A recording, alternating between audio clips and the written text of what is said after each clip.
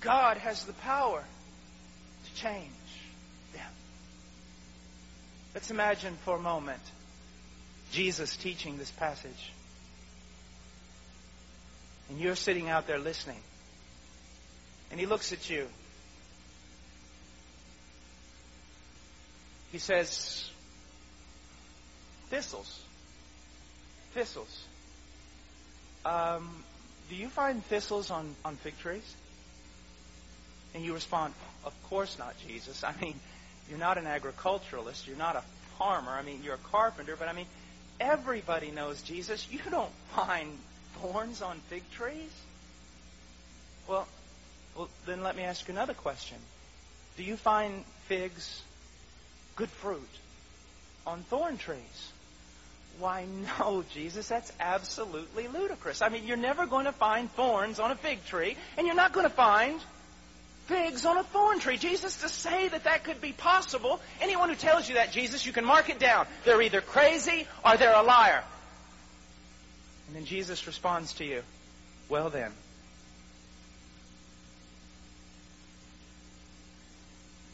those who call themselves my disciples and bear bad fruit, would not it be the same to say that they were either lying or out of their mind to make such a statement? Let me take it a little further. Let's imagine that I show up late and I run up here on the platform. And all the leaders are angry with me. They said, Brother Paul, don't you appreciate the fact you're giving the opportunity to speak here and you come late? And I said, brothers, you have to forgive me. Well, why? Well, I was out here on the highway and I was driving and I had a flat tire and I got out to change the tire. And when I was changing the tire, the lug nut fell off. And I wasn't paying attention that I was on the highway and I ran out and I grabbed the lug nut. And as soon as I picked it up in the middle of the highway, I stood up and there was a 30-ton logging truck going 120 miles an hour about 10 yards in front of me. And it ran me over, and that's why I'm late. Now, there would only be two logical... I know no one studies logic anymore, but there would only be two logical conclusions. One, I'm a liar. Or two, I'm a madman.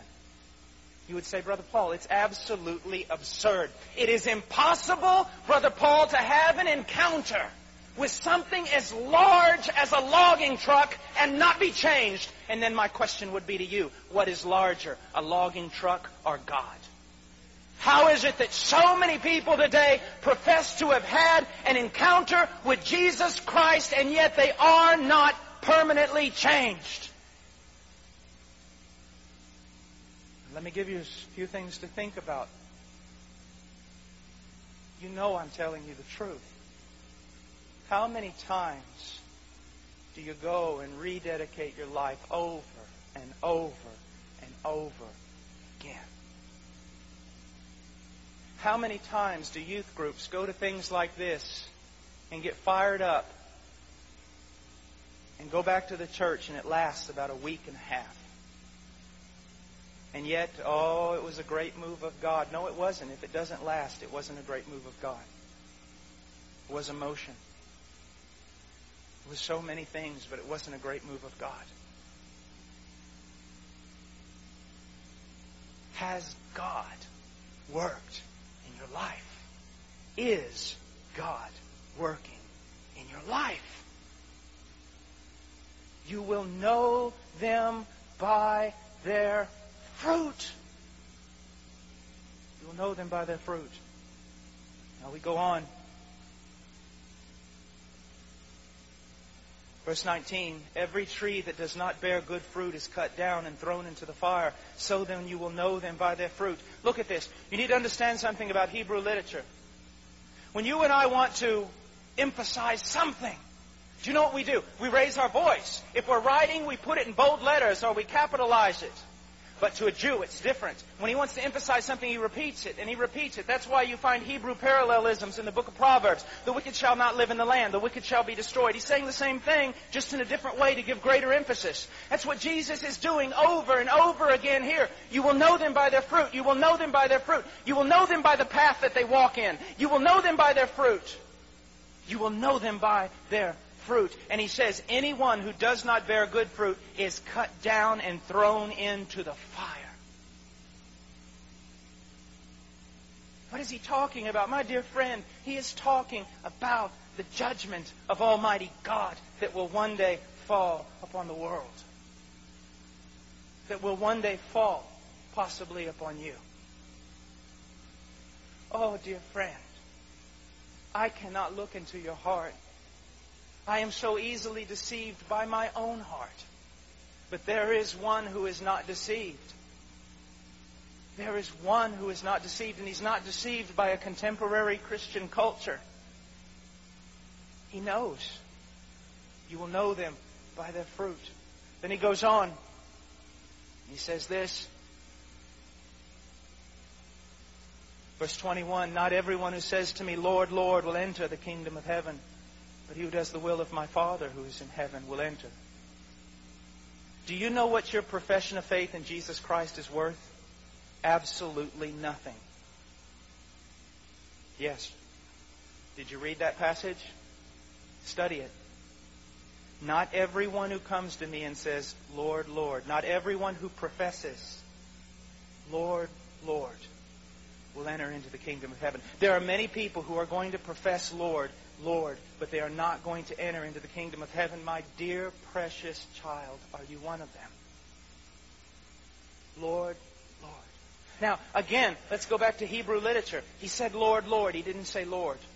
He said, Lord, Lord. What does that mean? This fellow who is making this profession, he is not someone who just all of a sudden decided it's judgment and I better profess him to be Lord. This is a person who emphatically declares to other people that Jesus Christ is Lord. He walks around saying Lord. He dances up in front while the musicians are playing saying Lord. He sings the songs Lord. But Jesus said to him, depart from me, I never knew you. Do you know Billy Graham is one of the kindest, lovingest men. Yet Billy Graham has said he believed that a great majority of people who attend Bible-believing churches are lost.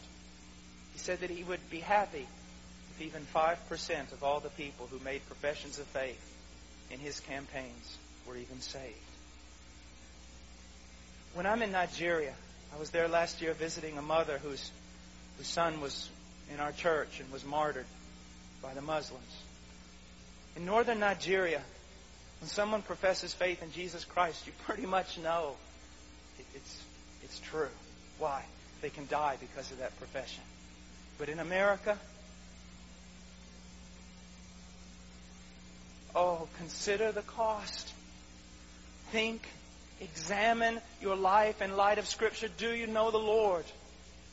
Do you know the Lord? Because not everyone who says to Him, Lord, Lord, will enter the kingdom of heaven. But what does it say here? Look what it says. Not everyone who says to me, Lord, Lord, will enter the kingdom of heaven, but he who does the will of my Father who is in heaven. What is the sign that someone has become a genuine Christian? I wish that we would start teaching this again. What happened to our theology? What happened to our doctrine? What happened to our teaching? It went right out the window. No one wants to study doctrine anymore. They just want to listen to songs and read the back of Christian t-shirts. What happened to truth? Truth tells you this. The evidence, the way that you can have assurance that you are genuinely a born-again Christian is that you do, as a style of life, the will of the Father. You say, oh, you're talking about works. No, I'm not. I'm talking about evidence of faith. And it goes like this. Your profession of faith is no proof that you're born again because everybody in this whole country professes faith in Jesus Christ. Barnard tells us that 65 to 70% of all Americans are saved. Born again Christians. Most godless country on the face of the earth. Kill 4,000 babies a day, but bless God, 70% of us are born again. How do you know that that faith you have is not false? A style of life that is concerned about doing the will of the Father, that practices the will of the Father, and when you disobey the will of the Father, the Holy Spirit comes and reprimands you, either personally, through the written Word of God, through a brother or sister in Christ, and God puts you back on the path again. If you're a genuine Christian, you cannot escape Him. Let me give you an example. If I was your pastor, and you were, let's say, 14 years old, and I came back from preaching at 1 o'clock in the morning, and I saw you standing out there in a park or on a corner with a bunch of hoodlums doing things you shouldn't be doing. and you were a member of our church, I would tell you, get in the car. I would take you home to your father. I wouldn't be mad at you, I'd be mad at your father. I would tell him, sir, you are a derelict father, that you would allow your child to be out in such circumstances. I want you to know something. God is not a derelict father. If you can play around in sin, if you can love the world and love the things of the world, if you can always be involved in the world and doing things of the world, if your heroes are worldly people, if you want to look like them and act like them, if you practice the same things they practice, oh my dear friend, listen to my voice. There's a good chance you know not God and you do not belong to Him. Now, bring this to close. Verse 22, many will say to me on that day, Lord, Lord, did we not prophesy in your name? And in your name cast out demons, and in your name perform many miracles?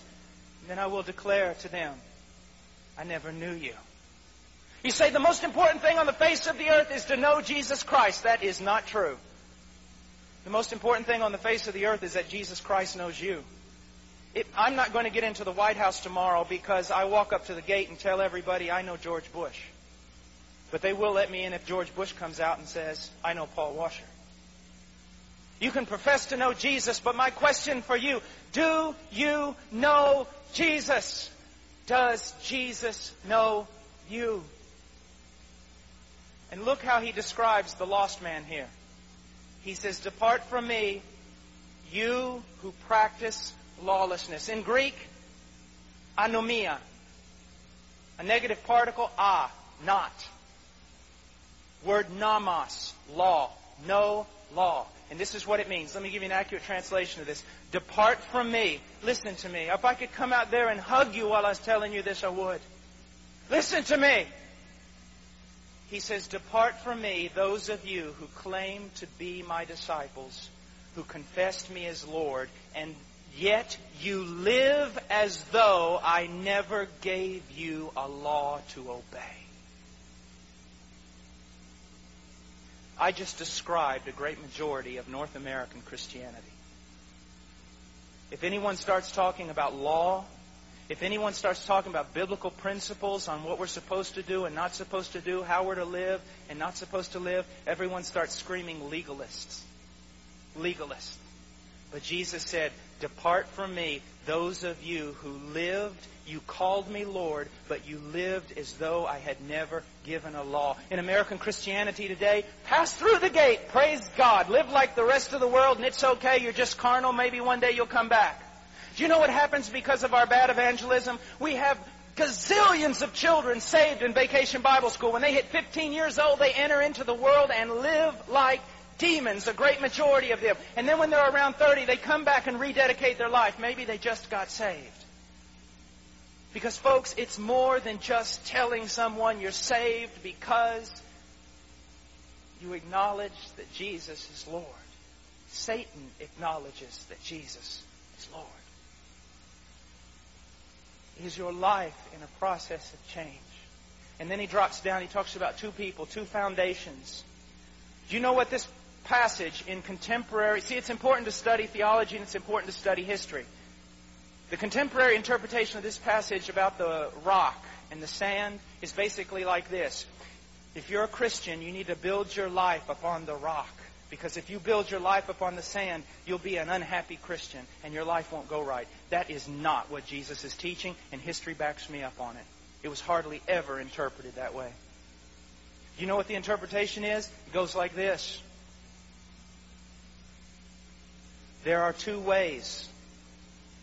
There's a narrow way and a broad way. Which one are you on? There are two types of trees.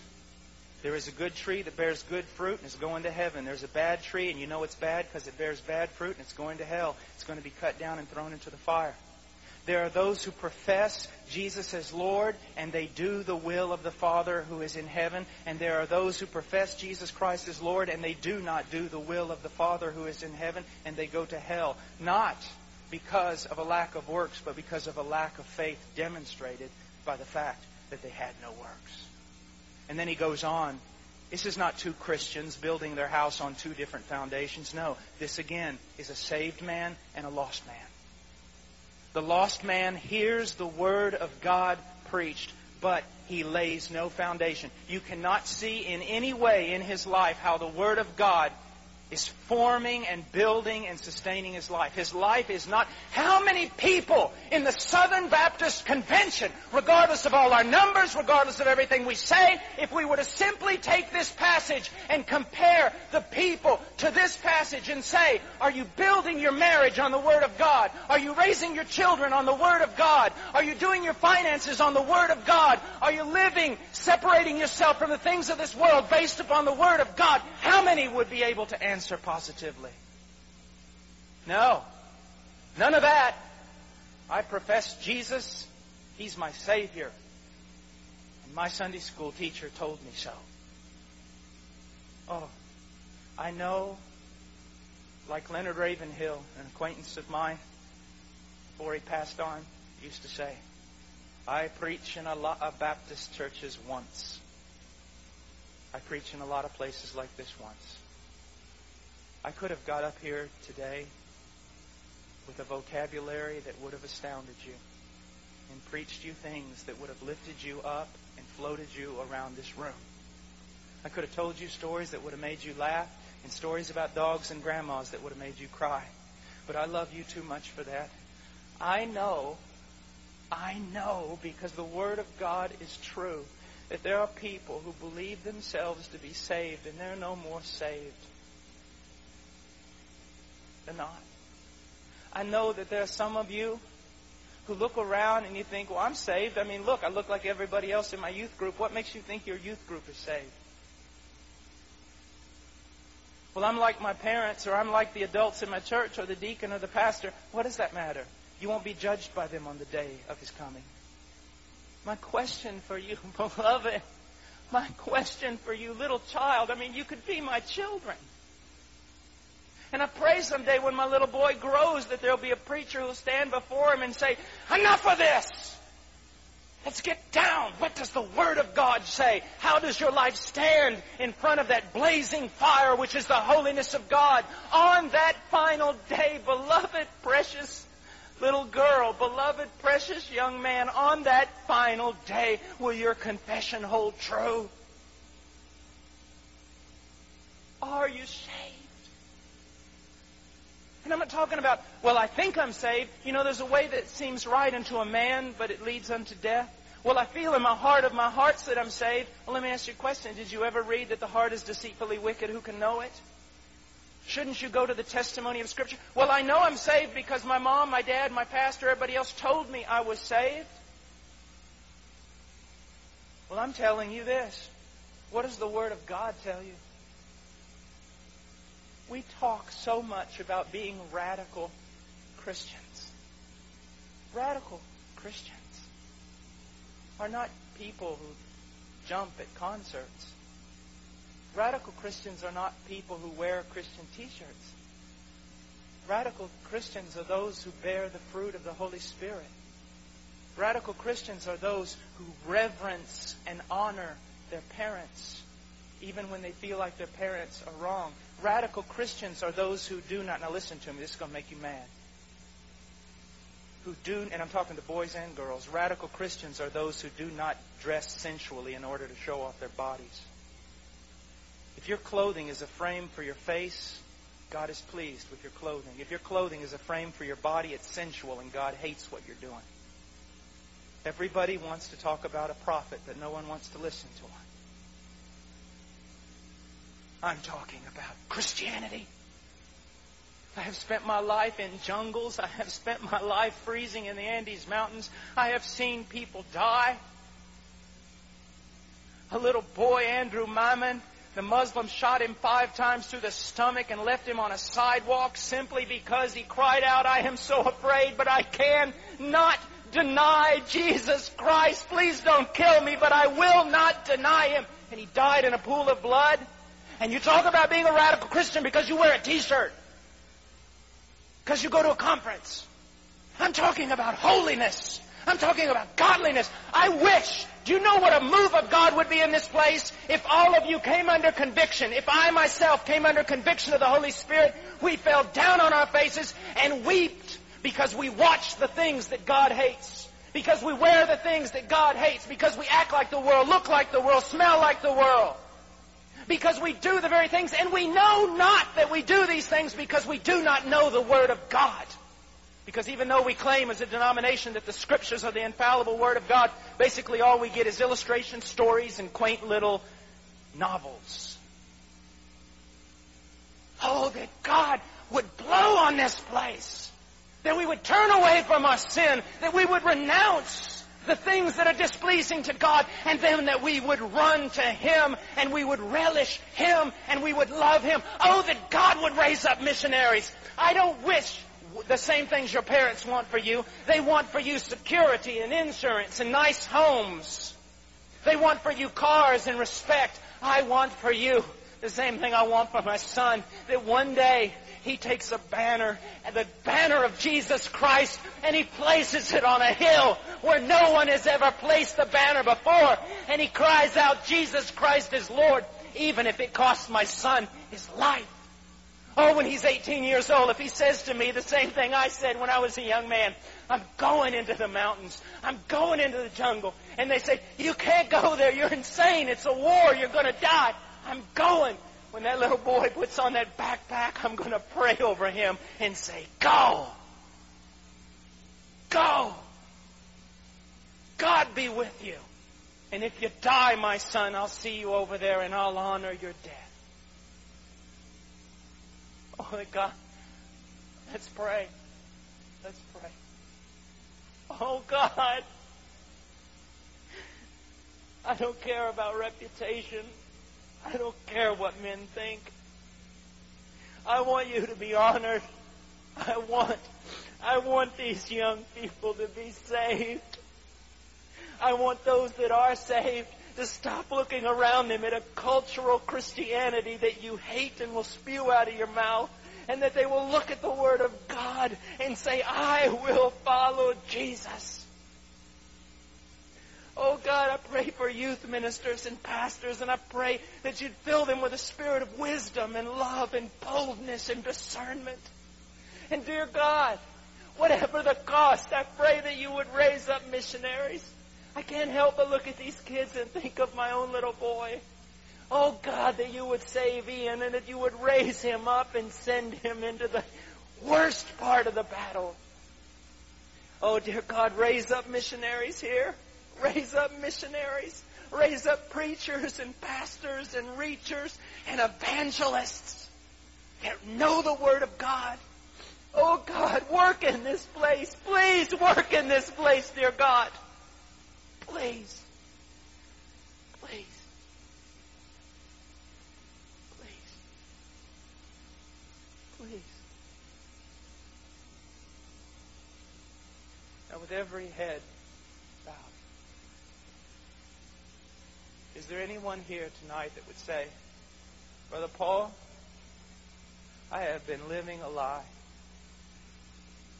I claim to be a Christian, but I love the world, and I look like it and smell like it, and I hate myself for it. And Brother Paul, I am so tired of this Christianity that I'm living. I'm just sick of it.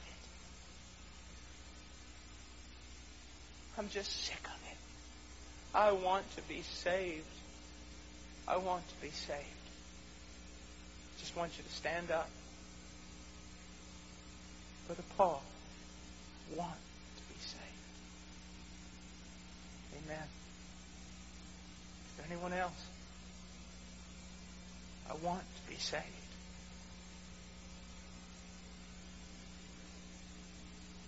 Amen. Amen. In a moment we're going to have an invitation. Those of you who stood up, I'm going to come down here and I want you to meet with me. I want to talk to you. Now, you may be seated. Thank you. Now I want to talk to those of you who claim to be Christians.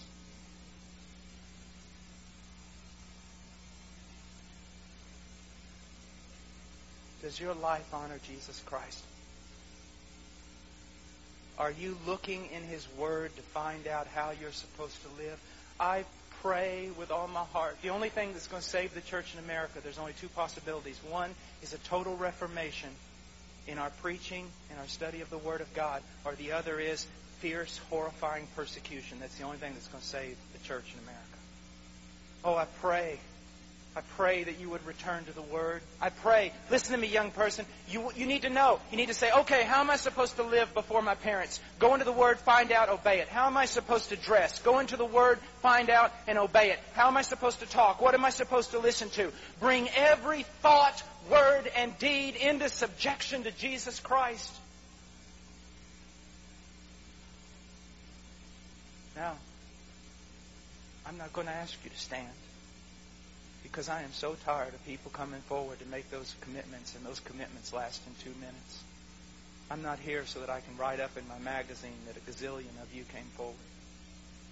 I want you to go home, and I want you to live for Jesus Christ with all your heart. But if you need counseling, you say, Brother Paul, I want to. I want to live for Jesus Christ, but I don't know how. I don't know how. Then in a minute we're going to give an invitation. I do want you to come forward.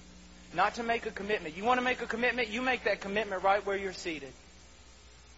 You need to tell somebody, you go tell your pastor. You go tell your youth minister. And you know what? We'll know if that commitment lasts. You know how? Because it will last. We'll know if it's from God. Let me tell you something. For everyone who's here right now, I want to tell you something. If you made a decision to follow Jesus Christ, if you made a decision to get saved in these last 2 days, I want to tell you something. If it was genuine, it will last. If after a few weeks you go right back into the world, live like the world, act like the world, I want you to know something. You didn't get anything here this weekend. You got emotion. That's about it. If you really got something from the Lord, I want you to know something. It will last. And even if you try to run away from it, you won't be able to do it. You won't be able to do it.